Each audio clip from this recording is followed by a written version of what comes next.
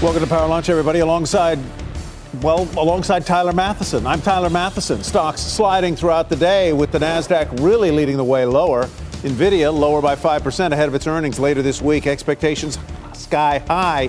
Can it live up to the hype, or would a little slip twixt cup and lip bring that one tumbling down? We've got some news moving individual stocks today, starting with the biggest deal ever in the credit card space. Capital One agreeing to buy Discover. $35 billion is the price tag there. The latest on government spending as part of the CHIPS Act. Global Foundries getting $1.5 billion. Intel expected to get a lot more than that. And retail earnings, Walmart rising on its results, a dividend hike, and a big deal in the process there. Home Depot slightly lower as it struggles to grow. We've got our team of reporters on all of these big stories. Kate Rooney on that credit card deal that broke over the weekend. Megan Casella in Washington on CHIPS funding, and Melissa Repko here to break down Walmart's report. But let's begin with Kate Rooney in San Francisco. Kate? Hey there, Tyler. Yeah, so this $35 billion deal is merging two of the biggest players in the credit card space. On one side of this Capital One Discover deal, it's all about scale and efficiency. So Capital One executives saying they plan to add more than 25 million cardholders, more than $175 billion in purchase volume. It's in the next 3 years or so. And then $1.3 billion in cost savings as well.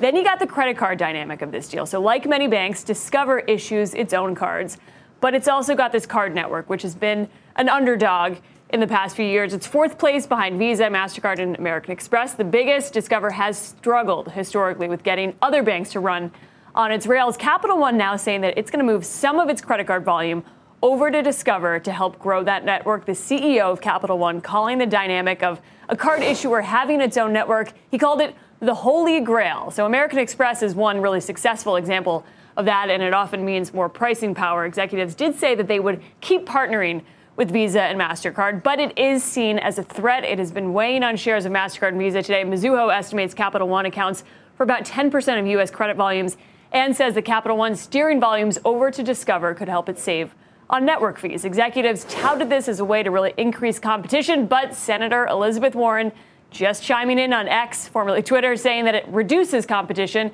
and, quote, regulators should block it immediately. Tyler, back to you. On what grounds would it reduce competition? Tease that one out for me, Kate. Yeah, so the companies have argued the opposite, that Visa and MasterCard are the biggest players and that you need a company with scale to be able to go and compete. Elizabeth Warren here arguing that this is just another big player coming in and that it could add cost to the consumer and that they may be able to raise prices here. So it's part of the efficiency that you talk about, and the pricing power is not always a good thing for the consumer, so we'll have to see. But Capital One and Discover would argue that, hey, if you're going to have anybody compete with Visa and MasterCard, it might as well be us. It's hard to have, a startup come in and get to the scale to compete with Visa and MasterCard. There's a couple things in Congress going on. The Durbin Amendment is one that's really they've been trying to get going to say that there needs to be other options for banks. But any bank isn't going to be able to use, a startup card network. You need someone like a Discover to come in. So that has been really what they're leaning on. But with these bank mergers, Tyler, too, you've got so many agencies that this needs to pass muster with. So even if it's, Congress that's pushing back on this, they've also got to deal with the OCC. There's the FTC that could get into this. So it's got a lot of regulatory agencies. I would also watch the 2024 election that's coming up as, potential game changer for some of these antitrust issues and potentially different administration. Who knows? We'll see. But that could have a big effect on big deals like this and what happens on the antitrust side. All right. Thanks, Kate Rooney. Appreciate it. Let's get to Washington now as the federal government is doling out billions to improve chip manufacturing capabilities here in the U.S. And billions more could be on the way. Our Megan Casella is in Washington with the details. Hi, Megan. Hey, Tyler. So this is the first major award being announced under the CHIPS Act. Biden administration officials are making $1.6 billion in loans available to Global Foundries, in addition to that $1.5 billion award. They estimate that could spark $12.5 billion in private investment as well. Overall, the funding should create 10,000 jobs, and they say it should triple the company's production capacity of what are known as legacy chips. Now, these legacy chips are really considered the cornerstone of modern electronics. They're in fridges and smartphones, but they're also in satellites and the defense system. The shortage of these chips was also at the root of those supply chain struggles that we saw during the pandemic. Global Foundries will be supplying those chips to General Motors. The two companies have a partnership. And in the past, it's also provided chips to Lockheed Martin and the U.S. military as well. Given their broad use, Commerce Secretary Gina Raimondo says this funding sends, quote, a clear signal that the U.S. is serious about bolstering economic and national security. Now, Tyler, what this award won't do is boost production of those advanced chips, the highly sophisticated technology that's used to power AI, for example. But industry officials expect that we will be seeing much larger awards being doled out to much larger companies, think Intel and Samsung, to produce those chips in the coming weeks. Tyler? So those would be the big downstream awards or contracts that would be given to the likes of Intel and others that would be the AI chips. Absolutely. We do expect to start seeing some of those announcements in the next 4 to 6 weeks. And just for a little bit of perspective here, this is a $1.5 billion award. It's not nothing, but we're thinking, from talking to industry officials and doing reporting on this, that we could see awards more in the $10 billion range for companies like Intel and Samsung. They've pledged to, also invest privately much more than GlobalFoundries can do, something in the $100 billion range. So many more jobs created, much more production capacity there. So a factor of 10, basically there, $10 billion, I heard you say. Are these loans or are these outright grants or straight funding, I guess is how I'd call it? It's an important question. It's actually a combination. So the loans will be a big piece of it to support those awards. And it will depend, it seems like, on what the overall private investment is going to be, too. They're not going to get all this funding up front. This is just one step. They have to really jump through a lot of hurdles in order to get the money. Yeah. And they have to reach milestones. It'll be doled out as they reach specific milestones as well. Megan Casella, thanks very much, reporting from Washington. And over in the retail space, meantime, Walmart reporting a strong beat and announcing a deal to buy the TV maker Vizio. Both headlines sending the stock of Walmart to record highs. Melissa Repko has more. All-time high for Walmart here, Melissa. Yes, so Walmart's fiscal fourth quarter results beat on the top and bottom line thanks to shoppers turning to its stores and its website during the holiday season. Global e-commerce sales jumped 23% year over year, topping $100 billion. In the U.S., online sales rose 17% this fiscal year. This fiscal year ahead, Walmart expects consolidated net sales to climb 3 to 4%. It expects adjusted earnings will range between $6.70 to $7.12 per share on a pre-stock split basis. Walmart announced a 3-for-1 stock split in late January. CFO John David Rainey told me customers are still discerning when it comes to purchases. He said they're shopping more with Walmart, but buying fewer items when they do. Yet he emphasized on an investor call that Walmart isn't just selling cereal and socks.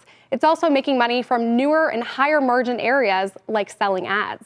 Selling ads? Walmart as an advertising company to compete with the likes of Google or... Yes, or an Amazon. It's major competitor in the retail world as well. And that's exactly why it's buying Vizio. It wants to have more reach. It wants to be where people are watching TV. And it wants to have more data to understand that if it's advertising for one of the brands it's selling that ad to, that it can track, are people then going to its stores or going somewhere else and actually buying the item. Vizio is what? Is it an American-made company? It's a company that makes these smart TVs. It competes with Roku, which actually is seeing its shares down today because it's a TV where you can watch things like Hulu or Netflix and watch TVs. Exactly, TVs. connected TVs. I can mirror my phone onto the TV, and they sell not just in Walmart; they sell across the board, they sell everywhere. Across the board. But this Best would Buy, give a lot more visibility for Walmart as it's selling its ads and reach about 18 million people that Walmart says uses the platform that Vizio uses for connected TV. Fantastic. Melissa, Yes. Thanks. Appreciate it. All right, coming up, those Walmart results exciting investors, but is that retailer the best in big box? Target's been on the rise over the past month, though underperforming Walmart in the longer run. We'll have a bullfight next. And further ahead, high-stakes streaming. The partnerships between Fox, Disney, and Warner Brothers Discovery come with a host of rewards for all three parties, but some of the risks could hit some harder than others. That's in today's Tech Check. We'll be right back on Power Lunch.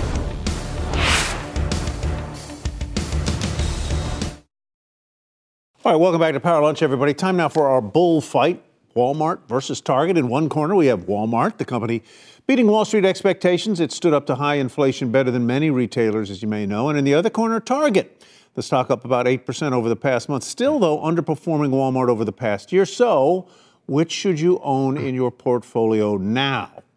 Joining us now to make the case for Walmart is Greg Melich, equity analyst with Evercore ISI. He lists Walmart as one of his top 5 picks. And to make the case for Target is Chuck Grom, an equity analyst with Gordon Haskett. He just upgraded Target a couple of weeks ago and highlights it as one of his top ideas for the year. Mr. Grom, welcome. Good to have you with us. It's not that you don't like Walmart. It's just that you like Target a little better. And if I'm reading my notes right, see an implied return of about 12% in that stock. What is it about Walmart? What is it that you like about Walmart? Well, I like both of them, actually. So first of all, Greg, please take it easy on me, if you will, in this bull fight. I do like Target. Target's significantly underperformed over the past 18 months, whereas Walmart's up over close to 25%. Costco's up 60%. Target trades at 14 times. And to your point earlier, it's significantly underperformed. And when we look ahead, we think there's going to be some mean reversion within the general merchandise category. And in fact, I think we've already started to see some signs of that over the past couple of months from Costco, who's called out an improvement in discretionary. Even this morning, Walmart talked about an improvement in unit demand.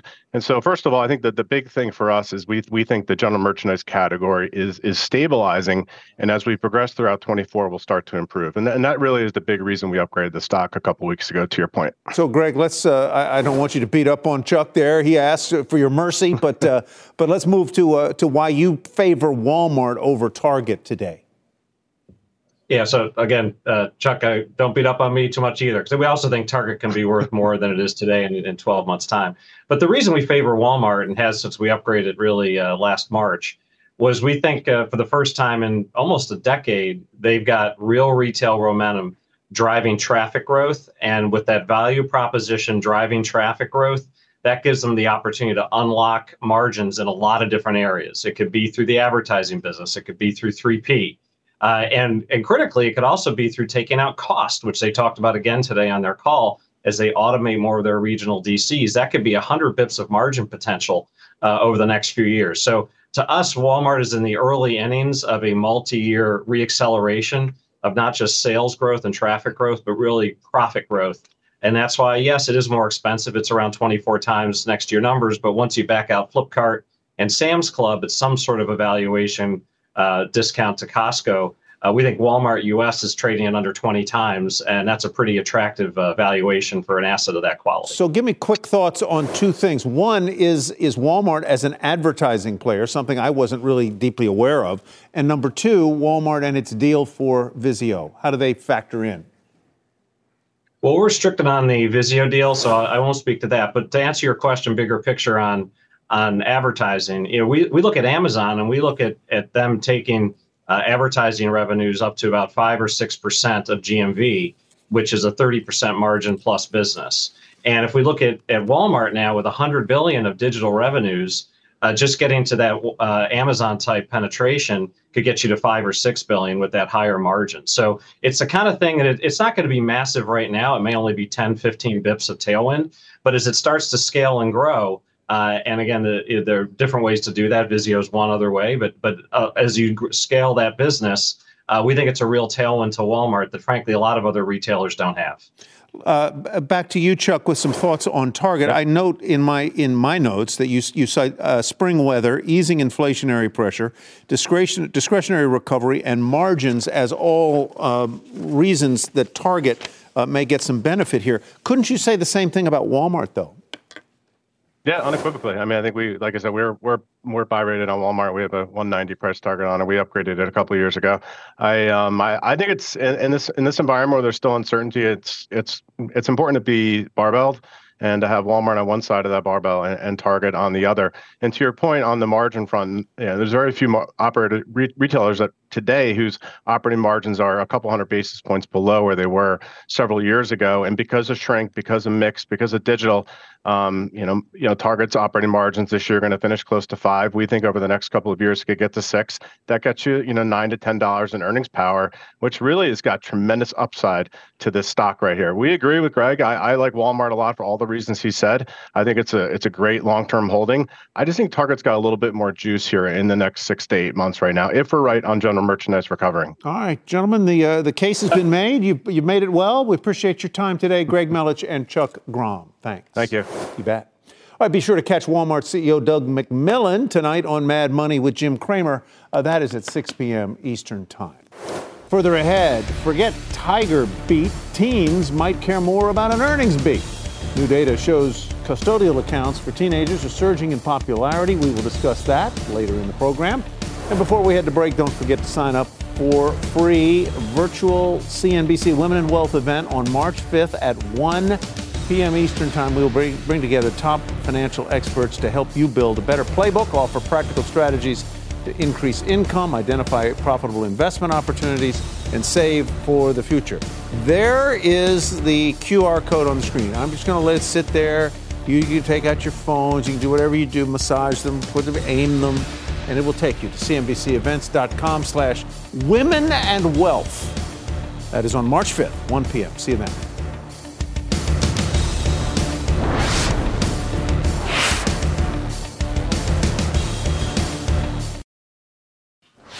Welcome back to Power Lunch, everybody. Bond yields lower today following last week's inflation-induced spikes and ahead of tomorrow's release of the Fed minutes, always a key day.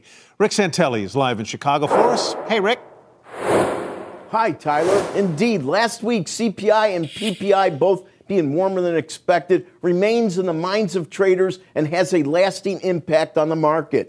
Now, as you look at two-week chart of 2-year maturity and 10-year maturity on one chart, you can see that yields are stubbornly high. And last week's data really is the center of attention until we get to the jobs numbers, and we're still a couple weeks away from those. If you look, we're within 6 basis points of the high yield closes for 2024 in both 2s and 10s.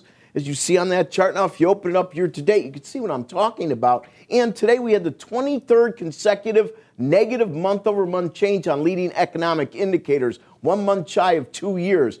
Anecdotal evidence of slowing runs right into the notion of strong labor markets and what's been going on with wages. Even though they've moderated, they're still much higher than they were pre-COVID. Now, finally, there's a lot of talk these days about what's going on with the Nikkei stock market. They're getting very close, Friday within 100 points of their 1989 all-time high close. But they've moved a bit away from it. On this chart year-to-date of dollar-yen, notice we're hovering right around 150. And if you open the chart, we're only about 3% away from 1990 extremes at 155. That was about the time the Nikkei was making its all-time high. We want to continue to watch the dollar's strength against the yen weakness. Tyler, back to you. Rick Santelli, thank you very much. Let's talk oil prices. Pulling back today after a long weekend and a 3-month high close on Friday. Pippa Stevens has the details. Hi, Pippa. Hey, Tyler. So oil is tumbling into the close here. It's important to note that the contract does roll today, so that's fueling some of that selling. But actually, Matt Smith over at Kepler told me prices would be a lot lower were it not for the geopolitical risk premium that's being priced in, because refiners are now in maintenance season in Europe, in the U.S., and also in China. And when refiners go into maintenance season, their utilization rates drop. And so they're buying less crude. They're making fewer of the products that we use. However, Matt Maley over at Miller Tabak said the $79 range on WTI is really important, and that looking back to December, WTI has now made a series of 3 higher lows, and so it is on the uptrend. And interestingly, energy stocks have not actually kept up with the rise in oil. So you can see we have a chart here showing the XLE versus the XOP and oil itself. And you can see that the stocks have lagged the actual commodity price. And so he said that it could be ripe for a catch-up trade. Of course, right now, everyone is very focused on tech and AI and the chip stocks. But at a certain point, their growth may slow, or their rate of growth, I should say, may slow. You mentioned geopolitical concerns as one of the reasons putting a floor under the oil price and rising it. What are those concerns right now? Is it the Red Sea stuff or what?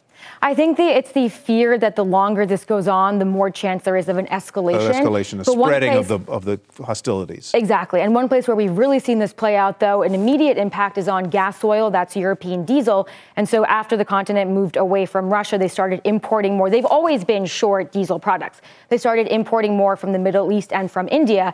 And so now either you have to pay a higher premium to go through the Red Sea, those insurance costs are rising, or you're going around the Cape of Good Hope, which adds, 15 to 20 days on. And so ultimately that leads to higher prices in Europe. And actually, SocGen said that distillate prices are European inflation's Achilles heel. They've always been short. Their stocks still haven't recovered after COVID. So that could really start to hurt looking forward. All right, Pippa, thanks very much. Pippa Stevens, thank you. All right, let's get to Bertha Coombs now, CNBC News Update. Hey, Bertha. Hey, Tyler. The United Nations World Food Program is pausing food and aid deliveries to Gaza. The group issued a statement saying it faced gunfire and violence from hungry crowds swarming its trucks. Hamas's government media office called the decision a death sentence for people in Gaza. A Russian court ruled today to keep American journalist Evan Gershkovich in custody pending his trial. That means the Wall Street Journal reporter will now spend at least 1 year behind bars following his March 2023 arrest on espionage charges. It comes after Russian President Vladimir Putin alluded to a possible deal to exchange Gershkovich with a Russian prisoner during an interview with Tucker Carlson. The U.S. and the Wall Street Journal maintain he is not a spy. An extremely rare lake in the driest place in the United States is now deep enough for people to kayak, at least through April. The National Park Service says the normally dry salt flat in Death Valley National Park started to fill up with water in August when the remnants of Hurricane Hilary hit California. Record rains have kept it from evaporating, at least through now. That's an amazing sight. Back over to you, Tyler. Look at that photograph. A friend of mine sent me, by the way, over the weekend, a photograph of the Los Angeles skyline, downtown L.A.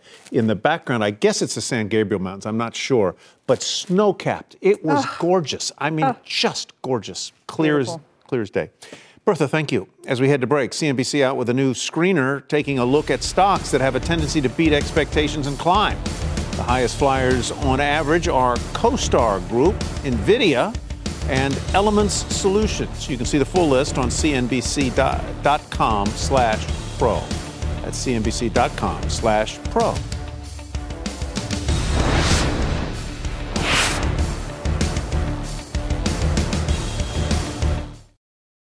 Welcome back to Power Lunch. Stocks continue to slide on concerns that hotter than expected inflation data is going to force the Fed to keep rates higher for longer. Our next guest says as the narrative slowly moves away from Fed policy, the market is fairly priced, and that's good news for long-term investors. Joining us now, Julie Beal, Chief Market Strategist and Portfolio Manager at Kayne Anderson Rudnick, and a CNBC contributor. Julie, good to see you, and see you earlier in the day. Usually when I see you, I'm on Fast Money with you, substituting for someone. That's right. Good to have you here. Talk us through what's been going on in the market over the past week or so as what had been sort of a string of unbroken gains turns into a little bit more choppy performance, basically on that inflation news, I suppose. Yeah, I think it's the problem with expectations in life when they're really high in the stock market is, then we set ourselves up for disappointment. And so the market really got enthusiastic about the number of cuts as opposed to just listening to what the Fed was saying in terms of, we're going to wait until we have more confirmation data that says we can really cut here. And I think all you have to do is look at the dot plot. There are 3 Fed governors right now that say in 2025 their rates are going to be above 5%, and there's one that's at 2.5%, right? So there's a lot of divergence of opinion with the Fed. And I think what that means is we don't really know. They don't really know. It's data dependent, and what you should focus on are, the stocks in your portfolio and owning good quality. I have this feeling, maybe it's just sort of silliness on my part, but that, the investors have waited for the Fed to start cutting rates. And it's gone from 6 cuts in 2024 to 3 or to 4, whatever it happens to be. But I have this feeling that when the Fed actually does start to cut rates, investors are going to go, oh, well, that's not good news because that means there are only 2 more cuts coming. You know what I mean? In other words, we've already had one. It's not going to. Christmas isn't going to go on forever. What do you think? I think that is exactly the right metaphor. As the enthusiasm is more about the potential for the pivot, and then once we get the pivot, we're not as excited. That's also just like how life works, right?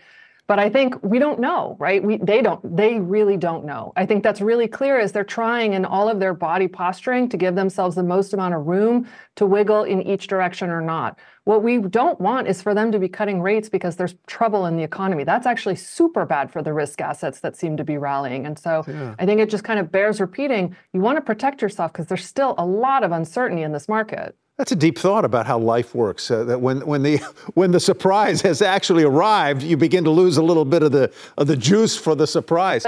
Let's talk about some of the stocks that seem. I mean, an awful lot of stocks. Here's Walmart at an all-time high. There's an Nvidia, just an unbreakable stock until maybe today. What about the stocks that are setting up those records? Are those stocks you can continue to trust, or ones from which you might take profit? I think you have to look at each of them pretty individually. The way that I look at it is when I have a stock that's had a really big rally, my scope of consideration for it and whether or not I should continue to own it, my skepticism, the bar is just higher on that. And so NVIDIA's bar is just super high, but part of that is really founded on goods fundamentals, right? This business has so many big moats around it, and it's so profitable, and its opportunity set looks to be really large. So it makes sense to me owning it. I would be comfortable trimming it here if you had a large gain, right? But it is what I would consider a very high quality business with a lot of strong fundamentals behind it. Let's move to some of the, I mean, we talk a lot inevitably here on CNBC, as you well know, about the mega cap stocks, which NVIDIA would be one, Walmart would be another. Are there better targets for initial purchase today, a little bit lower down on the market cap scale? Well, I mean, I'm a small and mid cap investor, so I'm always going to be. You're going to say yes. Okay, that's all right. I have to. That's my job. But yeah, I do think that in small and mid cap, you can still find really strong, durable businesses that have as many protections around them as a Walmart. And you just have to be really choosy. Typically, they're kind of more niche. So an Aspen Technologies is a business that does software optimization for refineries and for large-scale chemical fabs. But they also have this great grid optimization technology. And we know, you and I both know, our grids are a mess. And the more renewables we put on them, the more stressed out they'll get. So I think this is a business that's really well positioned. And the earnings are very, very durable. So if you can get past some of the volatility that's in the stock because of oil prices, it ends up being a really great long-term fundamental compounder. So we've got Aspen Technologies as we close off here, Ollie's, which is a discounter, and West Pharmaceutical among your choices. If you were to speak to a common thread in those three, what would it be? I really like durable earnings. To me, I'm willing to pay for a company that can kind of produce compound results over time, not just booms and busts and lots of cyclicality. I like those businesses because they're easier to own, but they're also businesses that are easier to run. And, I believe in human frailty, right? So I want businesses that can kind of run themselves. And these are very durable, strong businesses. Awesome. Julie, thanks. Appreciate it. Good to see you. Julie Beal, Kane Anderson Rudnick. Thank you. All right, still ahead, another NBA All-Star game has come and gone. If you had the over on 300 and some points, you're feeling pretty good right now. But will this year's ratings beat last year's bust? I doubt it. Julia Boorstin will give us the play-by-play next. And before we head to break, make sure to mark your calendars for the premiere of CNBC's newest documentary, Big Shot, The Ozempic Revolution. Our Melissa Lee will give an in-depth look at how the diabetes drug reinvented weight loss culture and the way we treat obesity in America. That airs this Thursday at 10 p.m. Eastern Time. Big Shot, The Ozempic Revolution. You don't want to miss that this Thursday.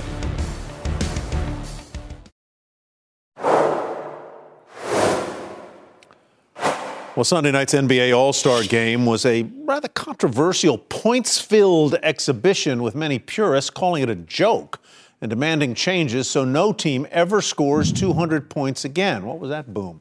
That event was important for the sports streaming strategy of Warner Brothers Discovery and its new partners, however. Julia Boorstin has more on that in today's Tech Check. This event was carried largely by TBS.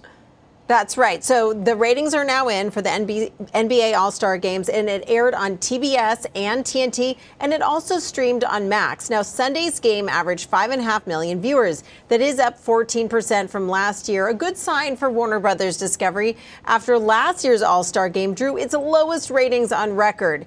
Now, sports rights like the NBA are a key piece of Warner Brothers Discovery's lineup. But so far, the NBA hasn't really bolstered its streaming viewership. UBS and Nielsen report that since live sports were added to Max in October, its percentage of total TV viewership has not grown. And now we're coming up on the NBA's exclusive 45-day negotiating window with Warner Brothers Discovery and ESPN ABC. That starts March 9th. And sports loom large for Warner Brothers Discovery. Its lack of NFL rights is seen as a key factor that could drive the media giant to do a deal. And now Warner Brothers Discovery is seen as having the most at stake in the streaming joint venture sports streamer with Disney and Fox. Morgan Stanley writing that for Warner Brothers Discovery, the joint venture is perhaps most controversial in that the majority of WBD's monthly linear basic cable network economics are tied to networks not in this new sports bundle. That means that Warner Brothers Discovery has the most to lose if the bundle drives cord cutting. So we'll be watching for how WBD CEO David Zaslav talks about the importance of NBA rights when that company reports earnings. That is Friday morning. Tyler? I have noticed just incidentally, Julia, that I tend to see David Zaslav at a lot of NBA games lately. He's been at a lot of Knicks games. I think he was at a Lakers game. I don't know whether he was there over the week. I didn't see him. But at any rate, that would tell you that he is really interested in what happens with the NBA. And as you point out, they are the rare one. Fox has the NFL. ESPN has the NFL. Yeah, and look, David Zaslav has said he really understands the value of the NBA. The question is, though, how much more he and the other media giants are going to have to pay to secure those NBA rights, especially if you consider the fact that it's pretty likely that we have a big tech giant in play here as well. If you look at Apple or Amazon Prime Video or even YouTube, are those companies going to be offering a lot of money for the NBA rights? How much does that drive up the price tag for the likes of David Zaslav? So we know he wants to hold on to the NBA. The question really is, how much more will he have to pay? Yeah. All right, Julia, thanks very much. Julia Boorstin reporting. Coming up, Home Depot's earnings left a lot to be desired. The retailer beat on both the top and the bottom line, but still reported cooling demand. Our three-stock lunch trader will tell us whether she's buying that name next. And during February, we're celebrating Black Heritage. Here's General Mills CFO Kofi Bruce sharing his story.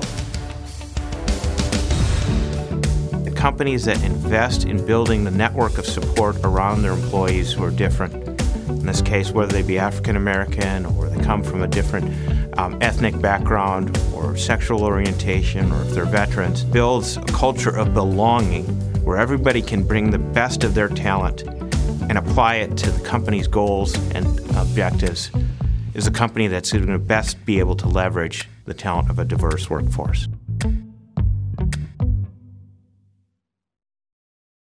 All right, let's give you a quick market check here with the Dow Industrials off about 62 points, or about 0.1%. NASDAQ is the big loser here today, down more than 1% at 15,592, and the S&P 500 back as it has been for a couple of days now, I guess, below 5,000, 49.73, down 32. Back in a minute.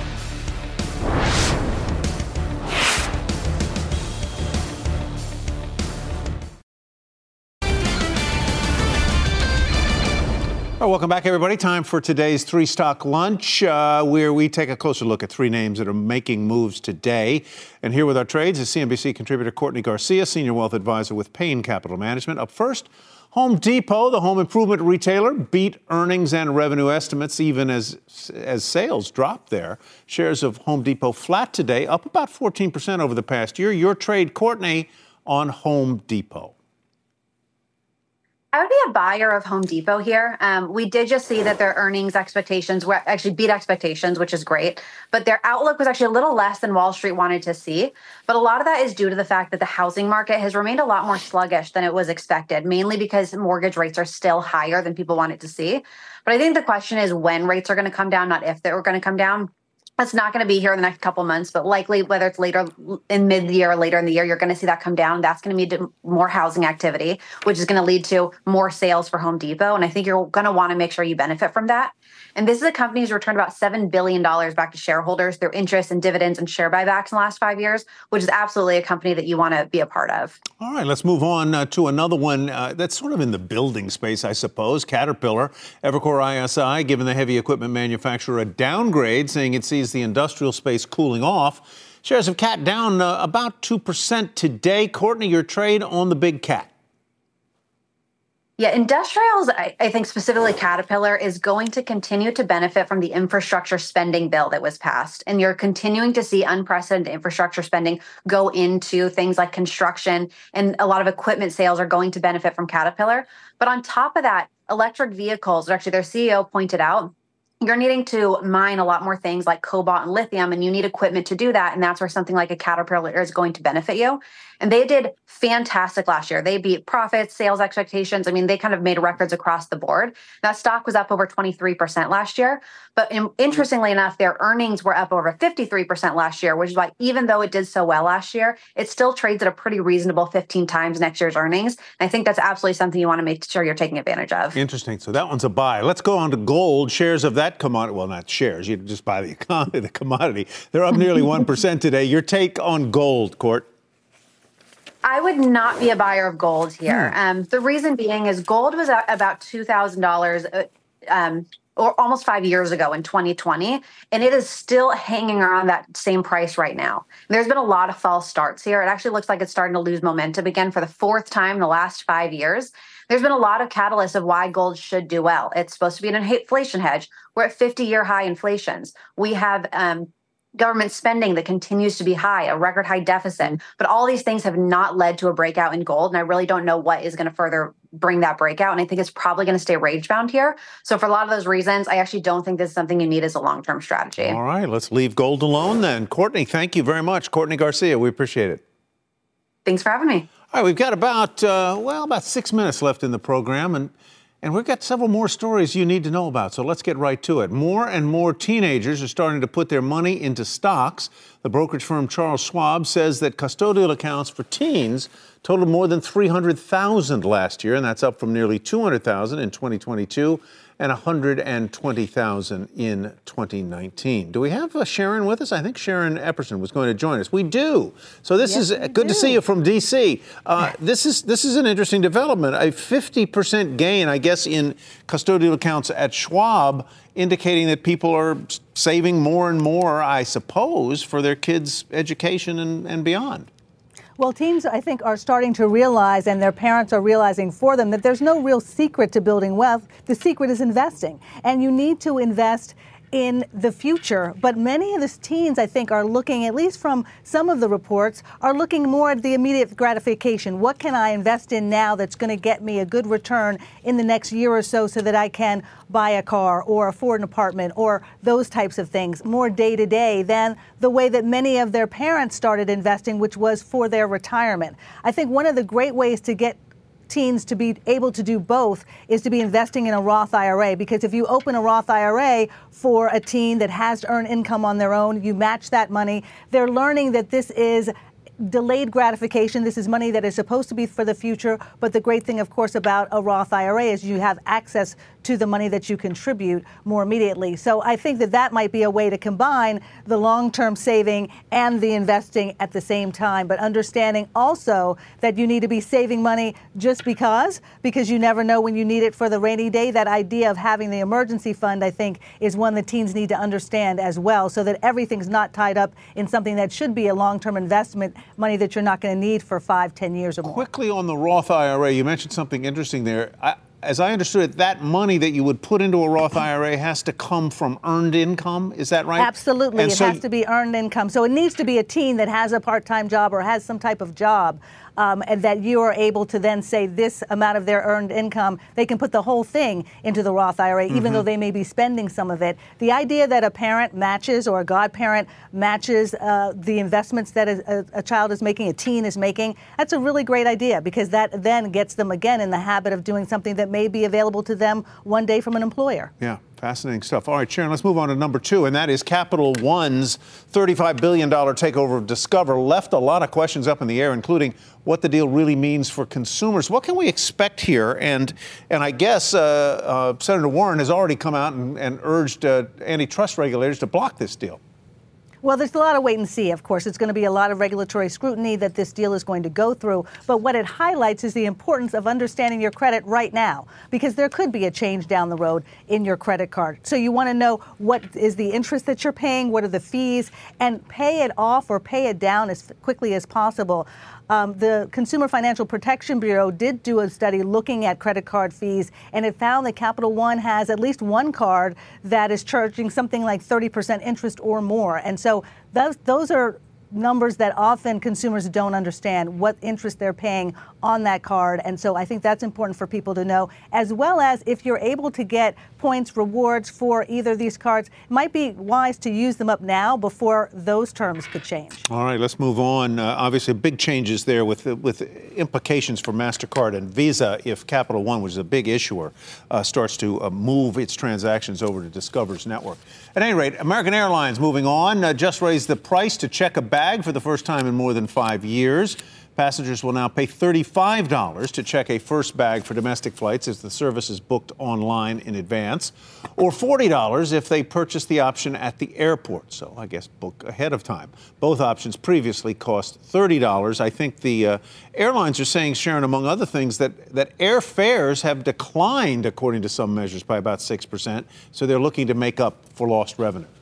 They're looking to make up for lost revenue, and so what consumers need to figure out is how can I avoid paying these fees or paying as much at all. One way is to look at a credit card that might be able to offer you points or rewards that you can use as a statement credit or toward travel purchases like check bag fees. The other may be to look at airlines that don't charge for you to have your bags there. So those are ones that I think there's going to be more competition and people looking for where can I get those kind of breaks, as well as where can I get the lowest cost for that flight. All right. And now finally, Virginia proposing a first-of-its-kind plan to pay for a new sports arena for the Washington Capitals and the Wizards. The plan would receive funding from the corporate tax businesses pay to operate at the arena, as well as personal income tax paid by workers employed at those businesses. This is a novel approach to helping finance an arena that is basically going to serve private ends. Very, very unusual approach, and a lot of folks here buzzing about it. There are a number of critics among those who are living in the Virginia area. Not sure if this is really going to work out, but it'll be interesting to see what happens, Tyler. Interesting to see what happens, and the Wizards aren't very good to begin with, but that's another matter. We'll see. Sharon, good to be with you. Thanks for being with us. Good to be with you, too. And thank you for being with us and watching Power Lunch. We've got Closing Bell coming up right now. I believe it's Scott Watt. Hey, Scott.